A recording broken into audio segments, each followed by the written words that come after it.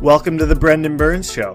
I'm Brendan Burns, and I interview and share the stories of high performers, happiness engineers, and people who have created the life that they deserve on their terms. I sit down with speakers, pro athletes, and entrepreneurs from all over the world who have chosen to live a life of fulfillment and joy instead of status or money. In each episode, we share actionable strategies that you can implement in your life, plus inspiration along the way. So come join me for this episode of The Brendan Burns Show.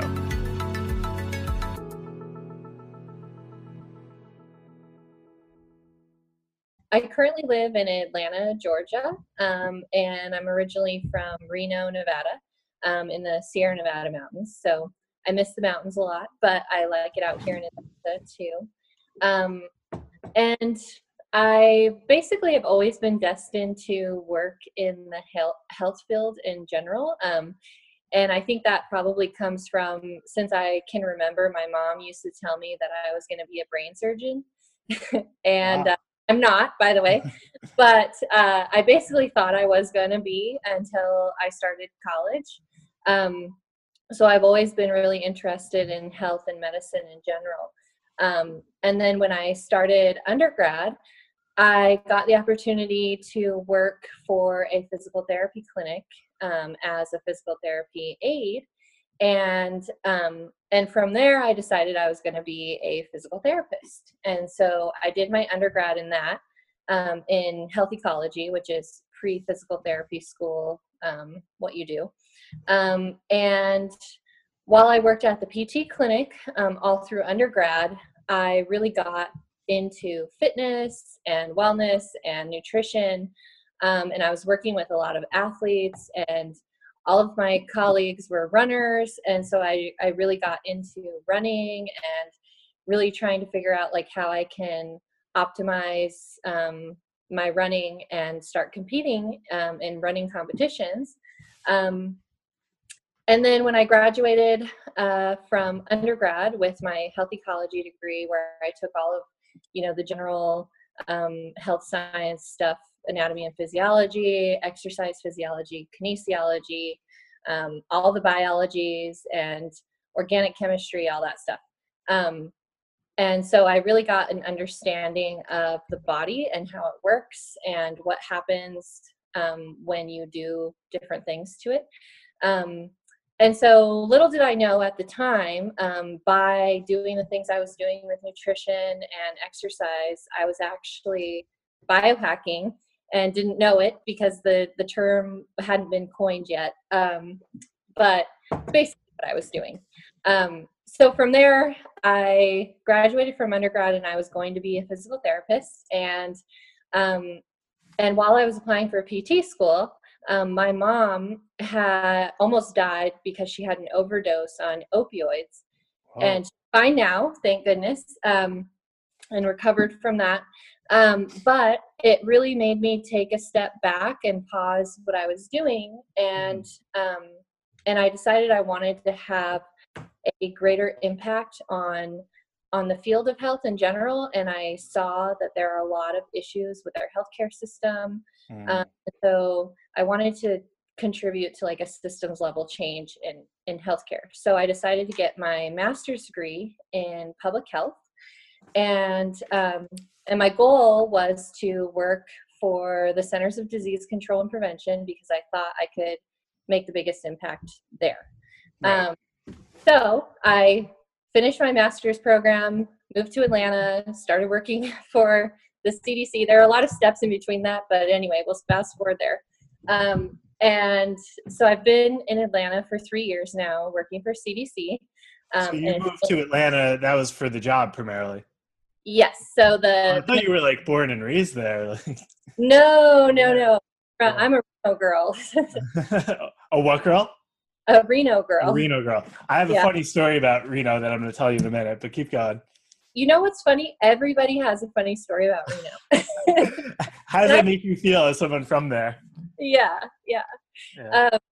So I've been here for 3 years. And then when I first moved here, I was shocked by the traffic problem here. Mm. And so I ended up spending a lot of time commuting in the car, and the type A personality that I am wanted to use that time for something.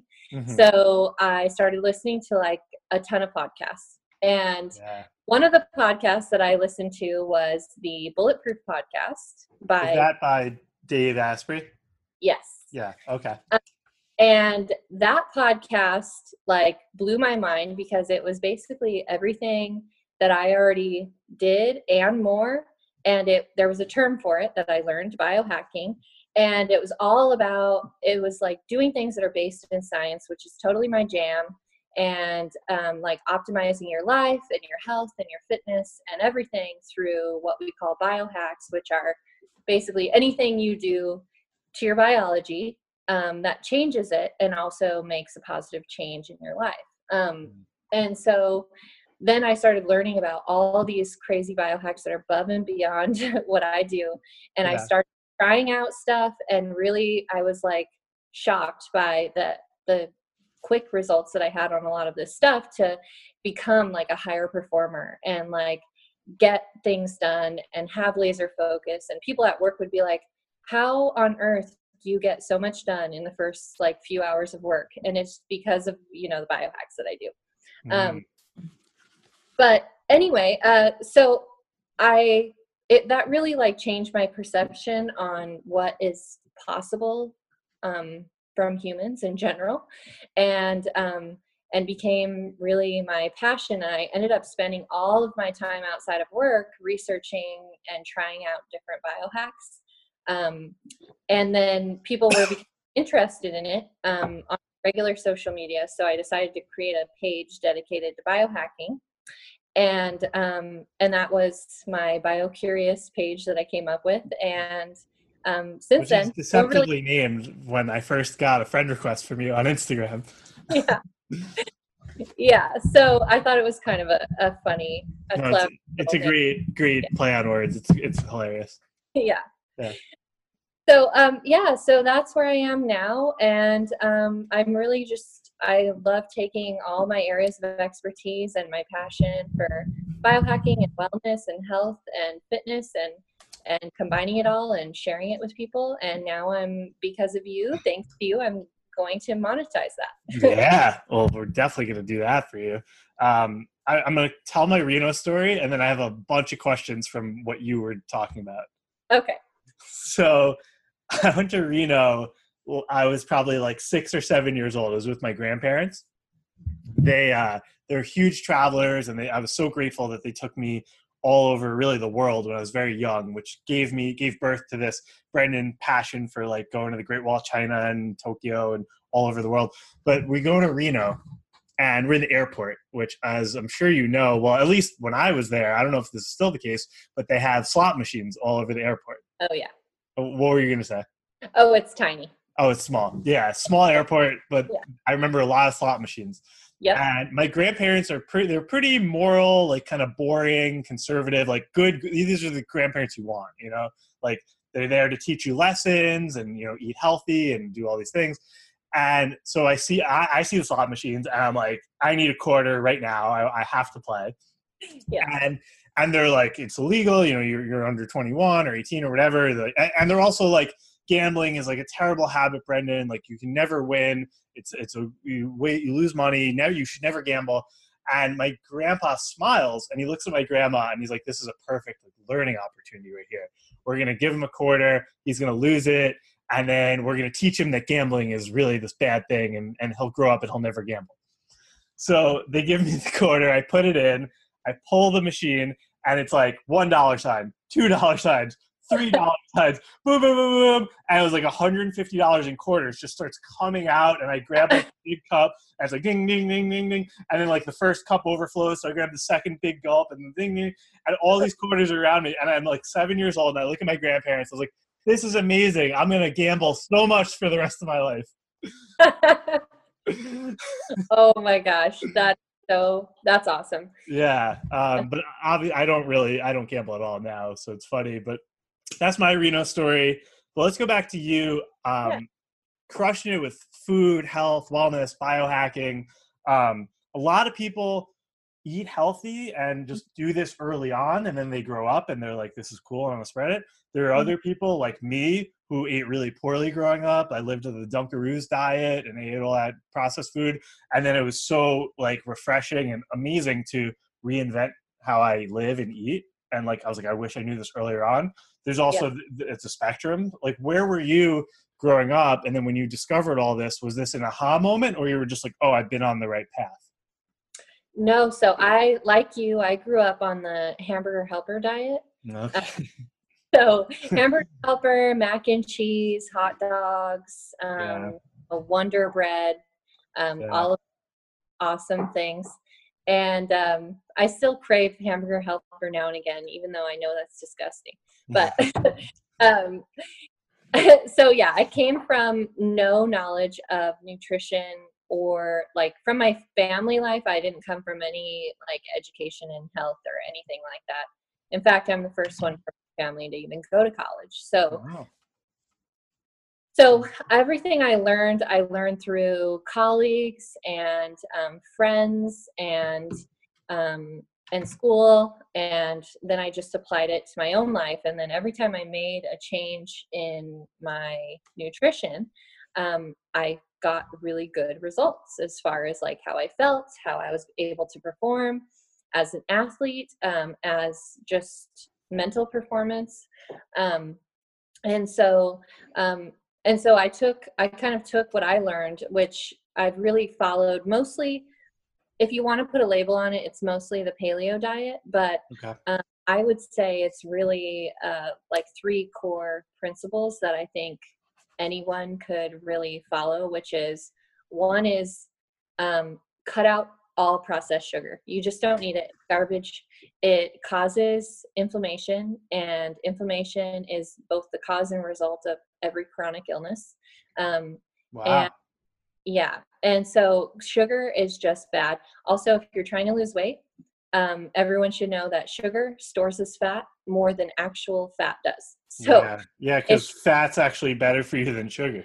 exactly. Yeah. So actually, yeah, if you're trying to lose weight and you're on like a low fat diet, you are going about it all the wrong way, especially if you're still eating processed sugar. Mm. Um, so that's one, no processed sugar. The other one is try to eliminate all processed and prepackaged food in at all. All that stuff is really full of chemicals and preservatives and toxins that are just poison to your body and are really going to hinder your performance in general. And the third is, as far as calories go, I've never been a calorie counter. I know some people need to do that. For me, I don't, but I go by how my body feels and what I feel like, I eat until I'm full. But that also is tied to having to eat consciously. But in general, you want to let's reformulate the food pyramid. So your biggest category and your most calories should come from high quality fats. Your second category, um, middle number of calories, should come from high quality protein. And your third category should come from your carbs, and hopefully that's fruits and vegetables and things like that. And in general, you always want to eat your food closest to the source, and as fresh as possible. Wow. That's really, really helpful. And I just want to go back to what you said about the processed sugar. So, did you say that processed sugar is the cause of inflammation, and inflammation is the main cause for chronic illness? Yes. Wow. So what does that mean? Like, because chronic illness, does that include chronic pain, or is it chronic diseases, like internal body, both? All of the above. So everything from like fibromyalgia, and other autoimmune diseases, to cardiovascular disease, to diabetes, to even cancer. Inflammation is the common theme in all of these things, and especially if you think about autoimmune diseases, it really makes sense, because that is your body's immune system attacking itself, which then, if you think about it, like your immune system, if you scrape your knee or something, um, or like hit your knee on something, it swells up. And the reason why that inflammation is coming from your lymphatic system is sending all of your resources that your body has to heal that area to that area to try to fix it. And so you get a lot of swelling and inflammation, but then it causes some issues in that area. You know, you get bruising and pain and things slow to heal and that sort of thing. So it makes sense if you think about it in that way, but that is happening throughout your body in all of these chronic disease areas. And sugar is proven to directly cause inflammation in the body. Wow. So I know, like, I'm not going to add sugar to stuff. I'm going to try to eat less sugary things. But other than like candy, like, what are some common foods to avoid that are filled with processed sugar, and just general like mistakes people make of maybe things that don't seem that bad but are filled with processed sugar, to avoid them? Yeah. So one is look at your dairy in general. Like, they add a lot of sugar to milk and to things that you wouldn't think, because they don't taste sweet, but they're full of sugar. So the more processed your food is, it's very likely that there's a lot of sugar added. You know, a lot of people think that, and I think we're moving away from this, but a lot of people think that juice is a good source of like fruit. Oh yeah, orange juice is like so bad for you. Yeah, and because it's not actually juice. It's a orange flavor with sugar. Ugh. And even when it's just fresh squeezed orange juice, you're better off eating the full orange, because the fiber is going to move that sugar through your body, and it's not just going to sit there and store as fat. Yeah, that's why. I mean, even if I'm juicing, I move. I mean, I'm sure like green juicing is good for you, but I go green smoothie and just get all of it, get the fiber and everything out of those things. Yeah, that's the best way to do it. And I do both. I still do some juicing, some smoothies, mostly just because I think juice tastes good in the morning. And, you know, like grapefruit is a really nice thing to have in a juiced form. So, yeah. Yeah, awesome. So you were talking about podcasts earlier, other than the Brendan Burns Show, of course, and of course, my number one, and the you mentioned Bulletproof. Do you have any sort of go-to podcasts that you recommend for people? I would imagine like probably focused in this space, but just in general, like for people out there looking for other topics and shows to check out. Yeah. So for like, if you want something where it's like more spiritual and like really good motivation, and something that will just like lift you up and remind you to always follow your passions, and also kind of cover some of these science biohacks and stuff that support health, there's a podcast by Shaman Durek that's it's a really cool one. And then another one that's kind of inspiring for people trying to start their own businesses or be entrepreneurs is the Rise podcast.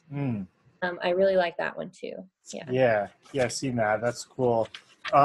Now, question, slightly off topic, but I do a lot of coaching, believe it or not, with people who are either currently addicted to substance, alcohol, drugs, or previously were. If you're open to it, I would love to hear the story about what happened. You mentioned your mom had some overdose situation. Yeah. So actually, this is what caused me to get involved in public health. I come from a family that has a very severe history in depression and anxiety and addiction. Addiction is prevalent in my family from all sides.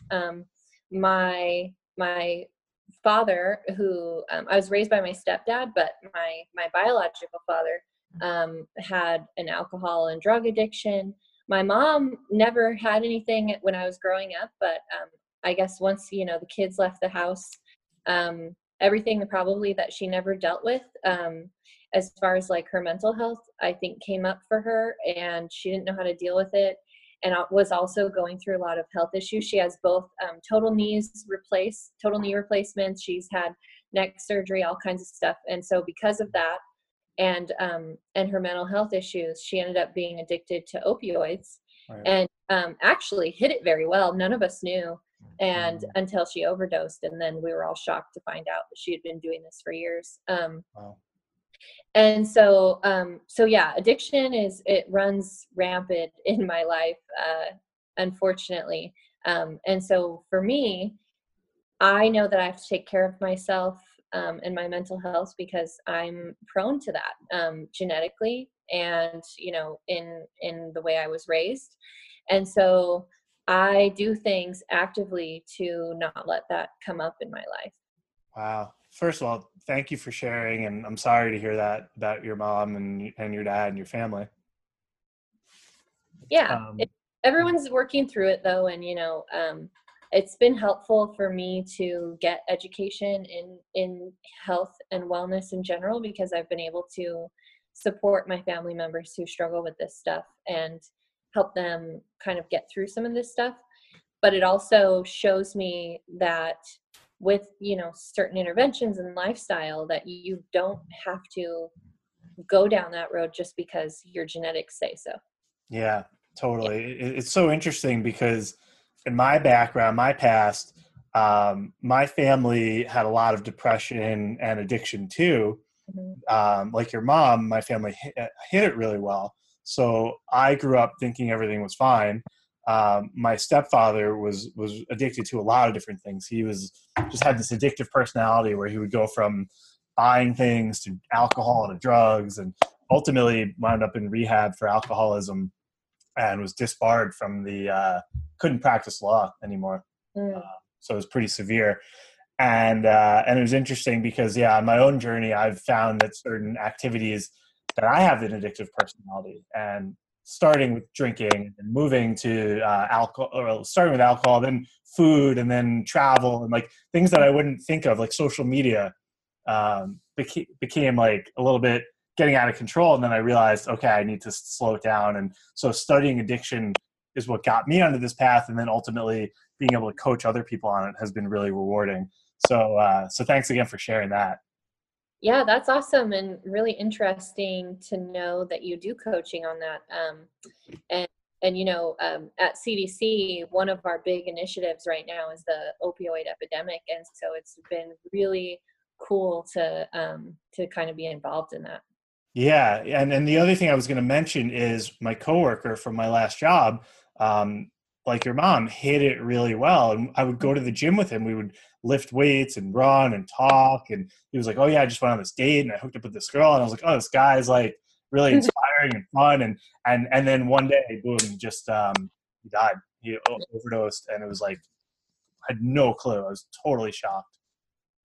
Yeah, and it affects so many more people than you think. Actually, my older brother, died last year. As he didn't die from his addiction, but um, in the end, yes, he did, because all of the damage that he caused to himself by partying hard for maybe 15-20 years of his life caught up to him, and he had heart failure. So um, so I've definitely dealt with that, and I've also had lost friends to both suicide and overdose because of their addictions. So Wow. Well, I'm sorry about your brother, and I never would have known this. I mean, from our group calls and from Instagram, like you seem like the most positive, motivated person. And let's use this as a transition because one thing that really stood out to me that you said earlier, that I'm sure listeners and watchers are really curious too,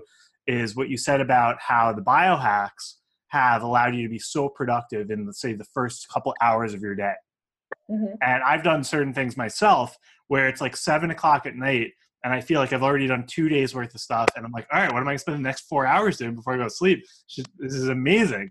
Yeah. So how have you created that? Yeah, so the first thing, and my favorite biohack, and the one that I will never give up, is a lot of you might have heard about the bulletproof coffee, which is basic, or fat coffee, what people call it different things. So basically what I do is in the morning, I put in my coffee, and instead of having breakfast most of the time, I will have in my coffee, I blend up MCT oil, which is medium chain triglycerides, which are derived from coconut oil, and grass-fed ghee.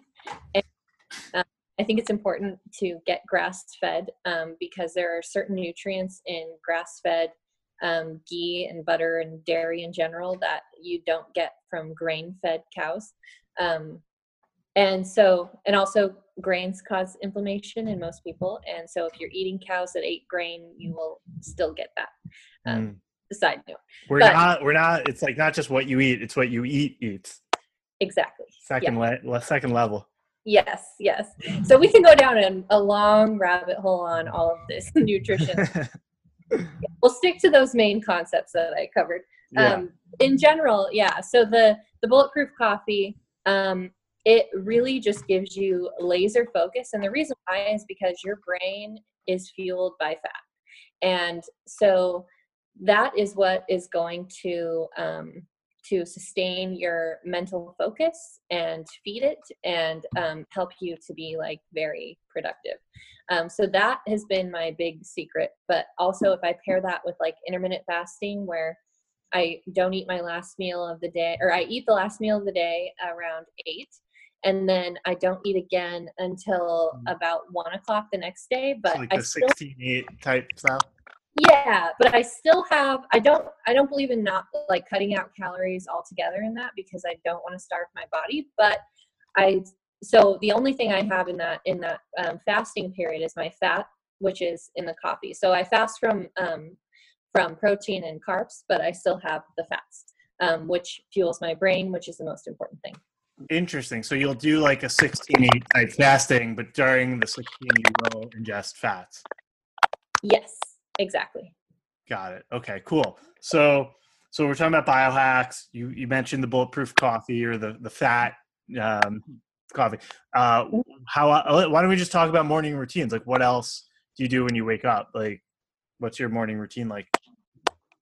Yeah. So my morning routine usually includes working out first thing in the morning when I can, because that gets my day started. And then if I pair that with my bulletproof coffee right after, then I am like on fire for like 4 hours. You're just unstoppable. Yeah. And people get mad because they come into work at like, 9 or 10 or 11. CDCers are like late comers to work. And they have like 5 emails from me already, and they're like, you need to stop. But I also like to set my intention for the day. And so whether it be going over like the maybe 3 main things that I want to achieve that day, but more important than that is that I want to remind myself what is the motivation behind needing to achieve those things. And so that's either like my long-term goal or vision or my passion or whatever it may be. But reminding myself why I do what I do is important in the morning. And I would love to do a whole slew of other things in the morning, but I end up doing a lot of the morning routine things at night before I go to bed, just because of timing and having to go to my regular day job and all that. So at night, I like to do my gratitude practice and like journaling. And then I also try to get in like a little meditation, which is usually only like 5 minutes. Mm-hmm, mm-hmm. Yeah. Hey, it's better than nothing. I did a 5-minute meditation to this new chant. It's like an Indian chant, like Om. It's amazing. And just put my feet up on the couch, like lying flat on the ground. It was amazing. That's awesome. Have you ever tried Kundalini yoga?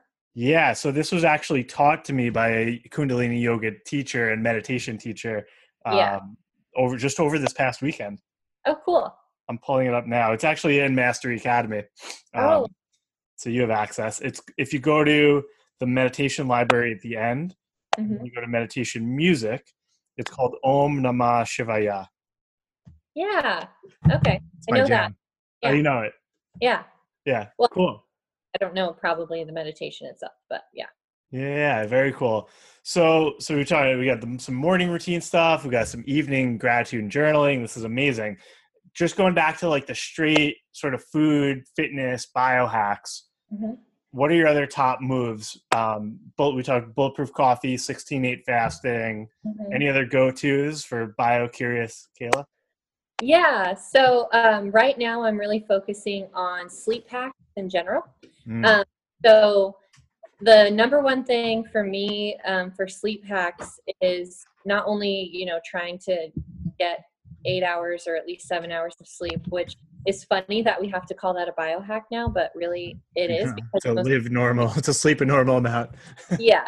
And but also it's blocking blue light at the end of the day before bed.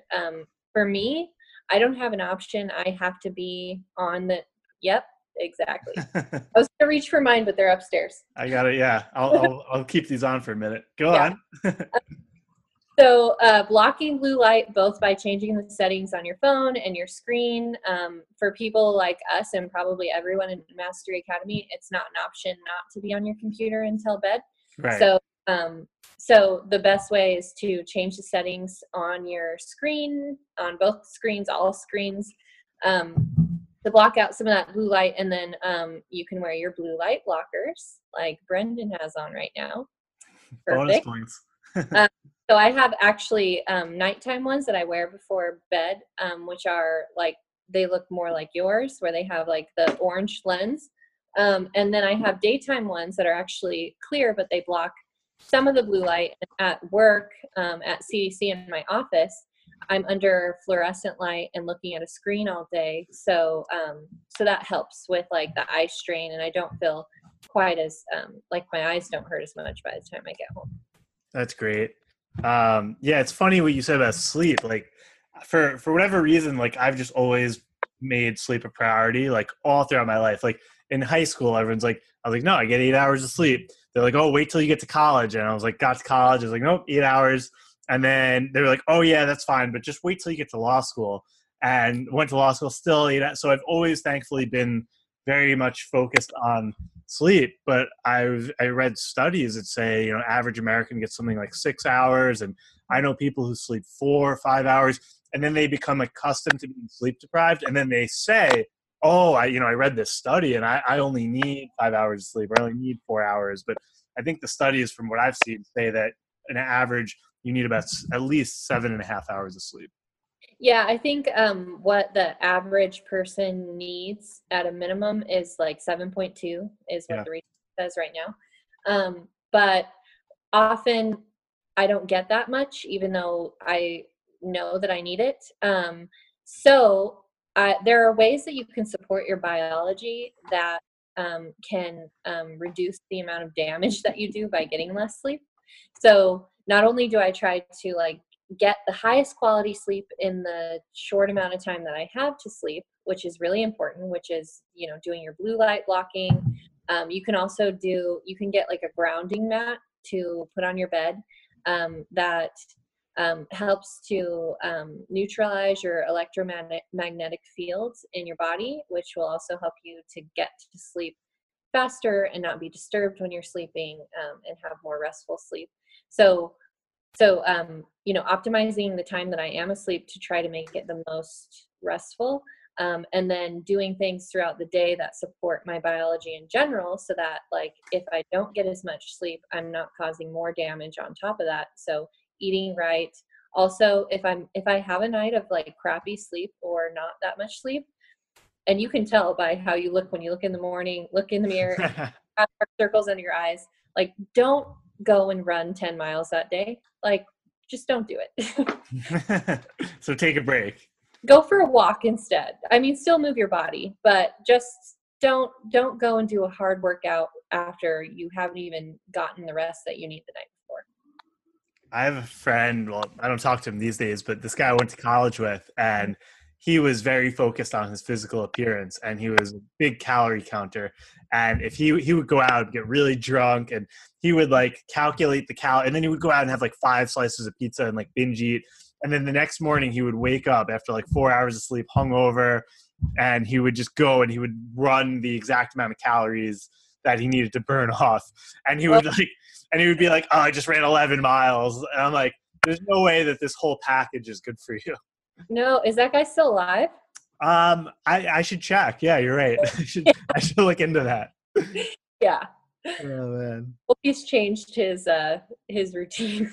Yeah, no, that's great advice. And just kind of along the lines of like, we were talking about the processed sugar earlier. What are, and so obviously like sugar is a big misconception, the fat myth, like, the whole low fat, and that's kind of been exposed to some degree. But what do you think is the other, or what do you see as sort of like the biggest mistakes that you see people making, and they either come to you or you just see them at work or wherever, and they're overweight or they're unhappy and overweight, and it's like, they're like, I don't get it. I'm like trying. I think I'm eating healthy. Like, what mistakes are they making? I would say the number one mistake that we probably are all guilty of is that we practice distracted eating. I bet every single one of us eat either in front of the computer screen or the TV screen, or, you know, while you're driving, while you're on the phone, whatever. I bet we all do it 99% of the time. So because of that, you may eat faster, you may not pay attention to what you're eating, and you're certainly not paying attention to what your body's telling you, which is you're full at some point, you don't need any more. So a lot of people overeat because they're just not paying attention to what they're doing when they eat. How many of us also are eating a plate of food, and before you even swallow what's in your mouth, you're preparing the next bite? Like, I used to do that. I used to eat so fast. I still have to slow myself down because in my family, I had 4 siblings, and if you did not eat fast, you did not get seconds. So Exactly. Yeah, you were trained to do it. yeah. So I've always eaten super fast, and I probably always overeaten, but since I'm so active, it didn't ever like affect me. But eventually it did catch up to me, and I needed to, just in the way that I would feel like, I don't like feeling like crap after I eat a meal. Like, I want to still have a same level of energy after I eat. And so a lot of people, they'll eat a meal and then they immediately crash and they feel like crap, and they have to like lounge on the couch for like an hour afterwards just to recover from what they ate. And that's Yeah. because they've just eaten way too much. And Yeah. or maybe they're eating, obviously eating the wrong thing. So if you're eating a pre-packaged meal or whatever, I would say, at the very least, look at what the serving size is, because I guarantee you're eating way more than one serving. Oh yeah. Yeah. No, that's well said. I was going to ask you, so we're talking about, I still have a lot of questions to ask you. This is so helpful. Yeah, just thinking about the mistakes that people are making, because obviously, like we talked about the sugar earlier. I was thinking also like the sort of what's like socially acceptable, and how do you kind of like, because like one thing for me, actually, let me just ask you, like, what's your relationship with alcohol? What do you think about alcohol? Personally, do you drink? I'm curious. So let's just talk alcohol for a minute. Yeah. I love it, just like everybody else. I'm personally a beer girl, which for biohacking is like a huge no-no. But Yeah, it's like the worst, right? All the yeah. carbs. Oh yeah. Well, that, and it's just the composition of beer itself, and it's got wheat and other grains is what it's made from. So there you go, your inflammation once again. But Right. Atlanta's got a ton of, it's like the city of a million breweries, and so it's really hard to not drink beer, especially when I love it. But Yeah. and I'm not a big wine person, never have been. It kind of makes me feel sick. And like booze, just because of my family's history, is like scary. So I don't really like to go down that road. But Right. but in general, I think it's the same thing as, pizza or pasta or cheese or whatever. I think of eating as a lifestyle and not a diet. So if you put yourself on a diet, I think you're setting yourself up for failure, because that is implying that it is temporary. And really, the way that you eat and decide to live your life should be a lifestyle, and it should be Right. sustainable. So for that to be sustainable, I still need to be able to do some of the things that I enjoy sometimes. So if I want to have a couple of drinks or a couple of beers or whatever, I let myself do that, but also I'm very conscious of what that means. So if I decide to have a couple beers and eat pizza with a friend tonight, that's fine, because I know that I'll get back like to my regular eating tomorrow. But also, I'm very aware that I'm probably going to pay for that as far as like my mental clarity and the way that I feel for a couple of days. So I weigh the risks. I weigh out, what's going to happen and what I'm doing. So it's a social event. I want to let loose. I want to enjoy. And so I'm going to, but also I know what effect it has. So that also keeps me, accountable to myself, but it also keeps me to a level that is acceptable for my biology. So I'm not going to have 10 beers tonight and just get hammered, and then be sick for a week because I cannot afford that, Yeah. my lifestyle.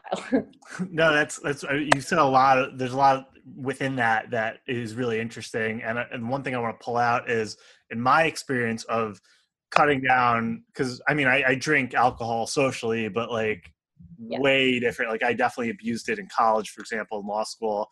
Like it's rare to see me have even more than 2 drinks, but more than 3. Like also partially because I'm such a lightweight now that I don't need that many. But once I, number one, like basically cut out 90+% of my alcohol intake. But number 2, started eating a lot cleaner. Like when you talk about like sort of eating paleo, like I eat very similar, like very much like based, like actually plant-based for me.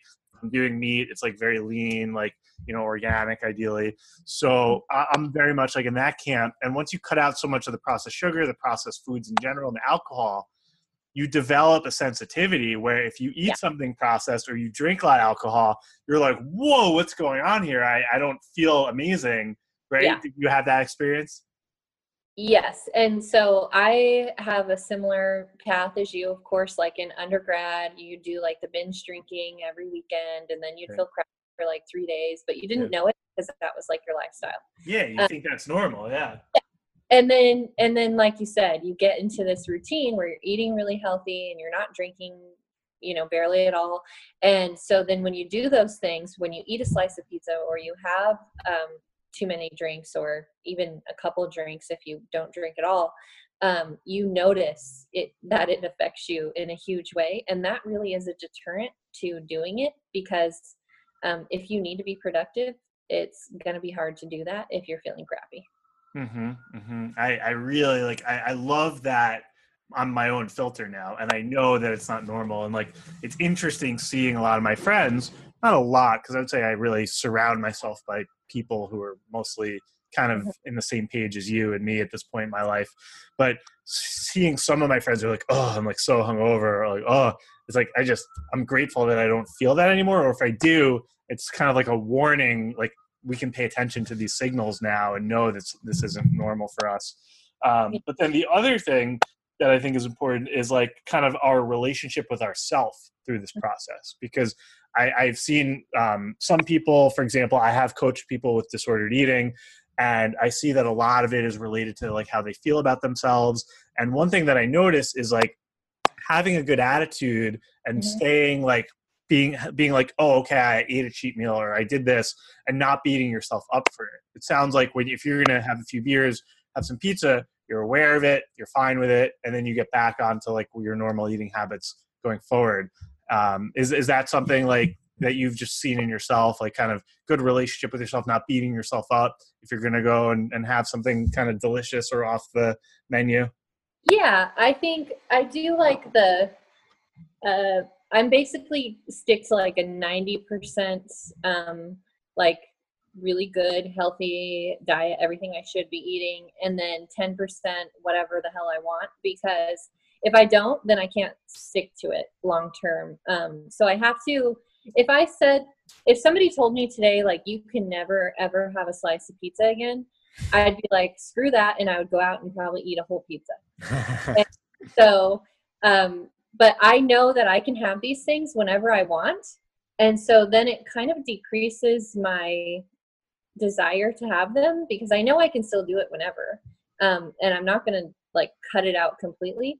But also like I make a choice of when I do want to do it. And then, yeah, I don't beat myself up for it, because I know that I I do take care of myself 90% of the time. And I also see it as part of self-care to allow yourself treats every now and again.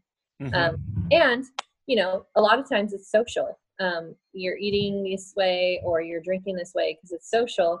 Nobody really wants to be like the pain in the ass guest at a dinner party where you have to say, oh, I can't eat anything you're serving. So for me, I'm like, you know what? This is a fun event and I'm just going to eat whatever they're serving because it's good and it's social and it's fun, and I'll, you know, get back on track tomorrow.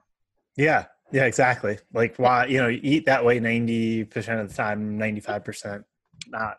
Like, because I bet there's some people who go and act that way. Oh, I'm only vegan, gluten-free, and they have to turn everything upside down. And then they go home and then they like have their craving or their cheat meal. Like, you know. Oh, yeah. I actually had a coworker that every time it was like one of our patients at the PT clinic would bring in like treats, or, you know, a lot of patients would bring in like cookies or donuts or whatever. And she would always be like, oh, no, I can't eat that. I can't eat that. I can't eat that. And then one day walked into the break room where we always like put our leftovers, and she was back there mowing down on and whatever else. And it was like, what? I thought you didn't eat that stuff. And it was probably because she limited herself so much that she just like ended up binging on it. And she probably did that often, you know, because she limited herself so much that, you know, she like reached her threshold of being able to handle that and then just like went overboard. Yeah. Yeah. No, one of my former clients had that, and it was interesting because I love donuts. I can't even tell you the last time I had one, but that's because I allow myself to eat them. Yeah. So it's like, I'm not like, oh, I need, like, I probably haven't had a donut in like 2 years, which is now I want to go get one. But I remember she would like buy like a big thing, like she would go and buy like 5 at once and take them all home. And I was like, I've never seen that before. I would buy one and like eat half or eat the whole thing. But it's interesting. Yeah. And it also kind of reminds me of like, I lived in Barcelona, Spain for like 4 months of college, and all the Americans come in with like our beer funnels and ping pong balls and decks, like all the crazy Americans who are like, and we're not even 21. I was 20 at the time. So it's like when something's not allowed ever, it's like all we do is obsess over it. Whereas like we'd be at a bar, like taking shots, being rowdy. And then you would have like the 17, 18-year-old like Spaniards and French people like sipping their drinks and being like, these stupid Americans, like, because like they're allowed to do it. So they find the balance. That's why like binge drinking is such a huge problem in America, much more than these other countries. So. Yeah. And it's really just that principle of if you completely like starve yourself of something, you're going to want it more than you would if you just allow yourself to have it occasionally. Exactly. Cool. Ready for the rapid round? Yes. All right. These are not on the list I sent you in advance, so you're on your toes. What is your favorite dinosaur, dessert, and city in the world? Dinosaur. Okay, I like T-Rex, mostly because his little arms are kind of cute. Yeah. Okay.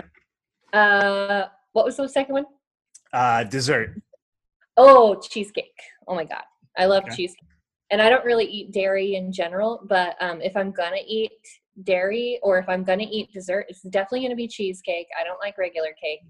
And also one tidbit is that if you're eat sugar, it's really good to pair it with protein because protein binds to sugar and it won't store as fat as much. Ooh, that's a good pull quote. That's for the show notes right there. Yeah.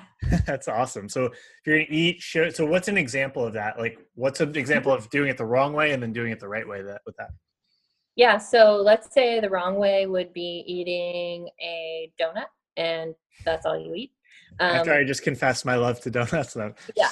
And right way would be maybe go ahead and eat your donut, but also eat a handful of almonds afterwards or with it.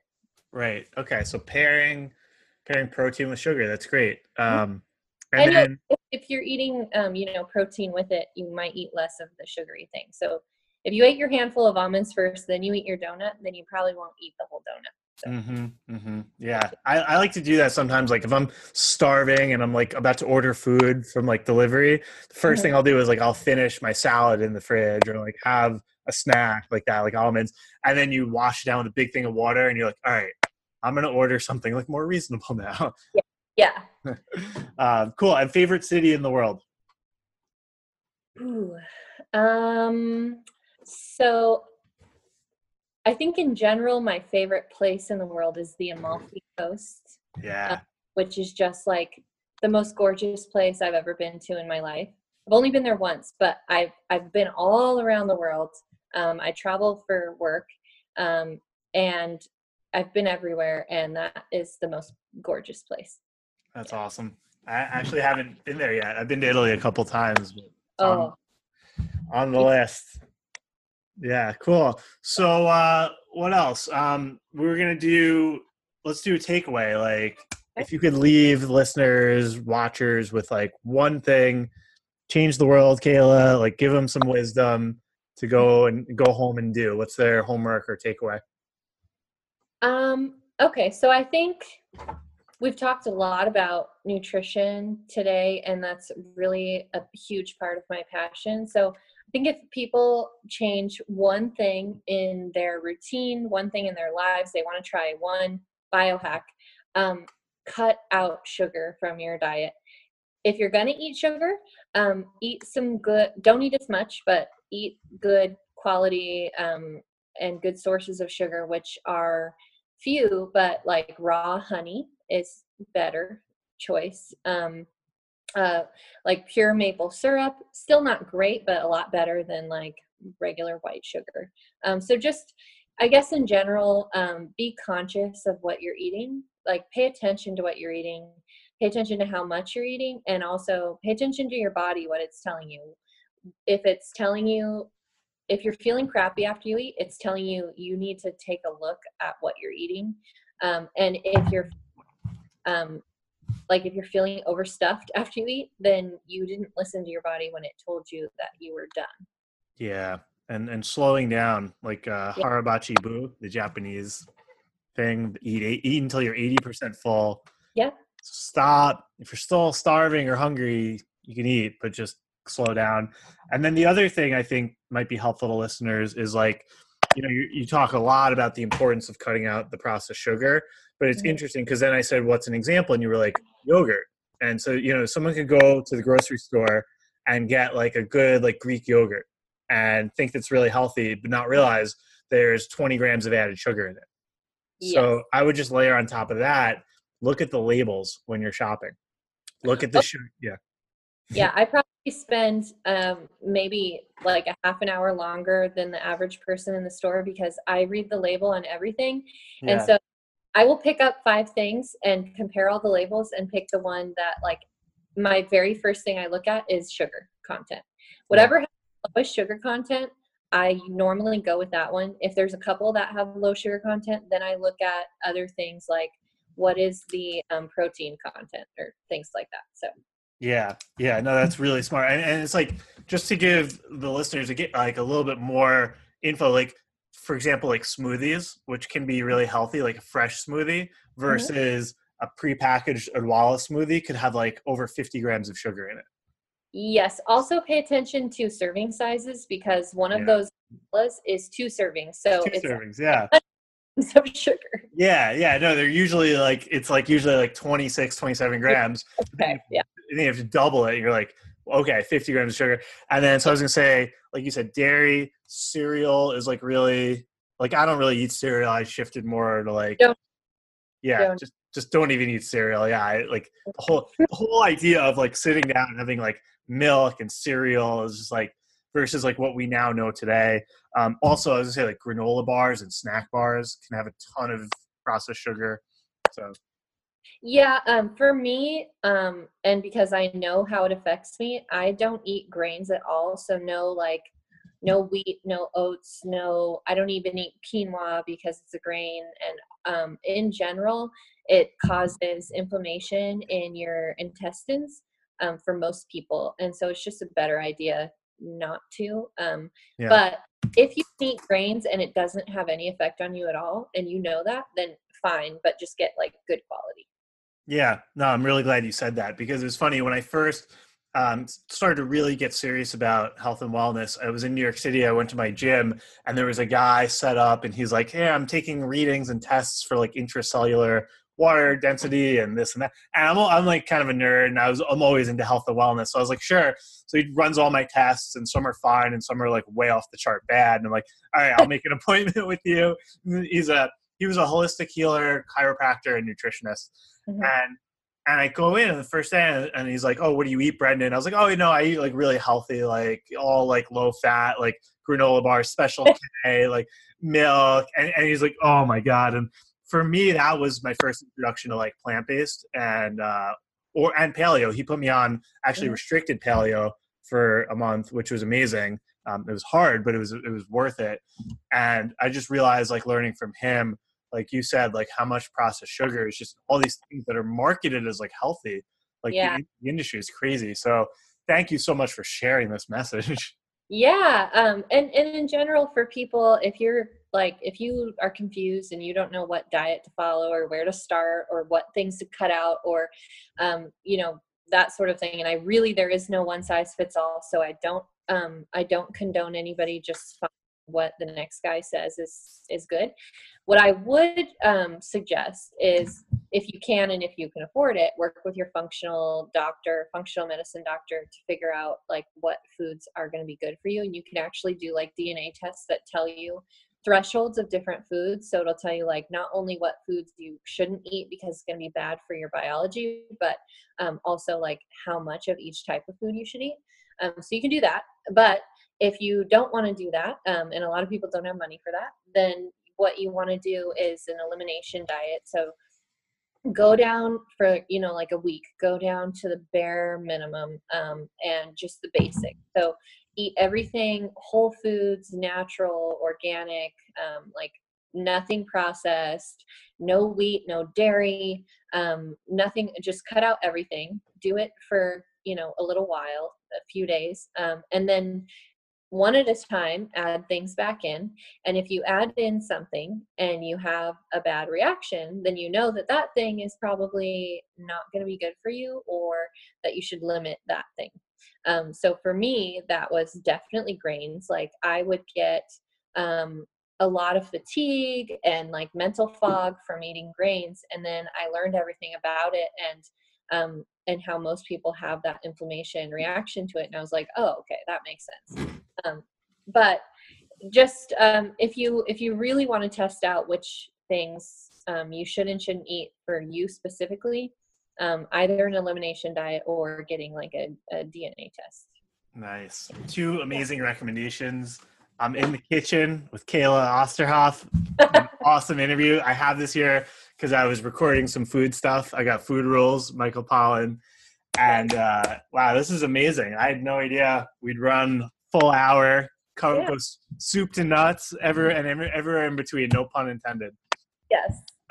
So I think we called out your IG earlier, but just in general, how can people find you, hear more, learn more about all the cool stuff you're up to? Yeah, the best place is Instagram. Again, it's biocurious_Kayla. That's the best place to find me. Also, the link to my website is there. And for any runner friends out there, or if you know people who are runners, send them to my page, because right now I'm doing a giveaway for some free trail running shoes from La Sportiva, which are awesome. And so if you are interested in winning those, go to my page and check it out. Go to my page and check it out. Go to my page and check it out. Go to my page and check it out.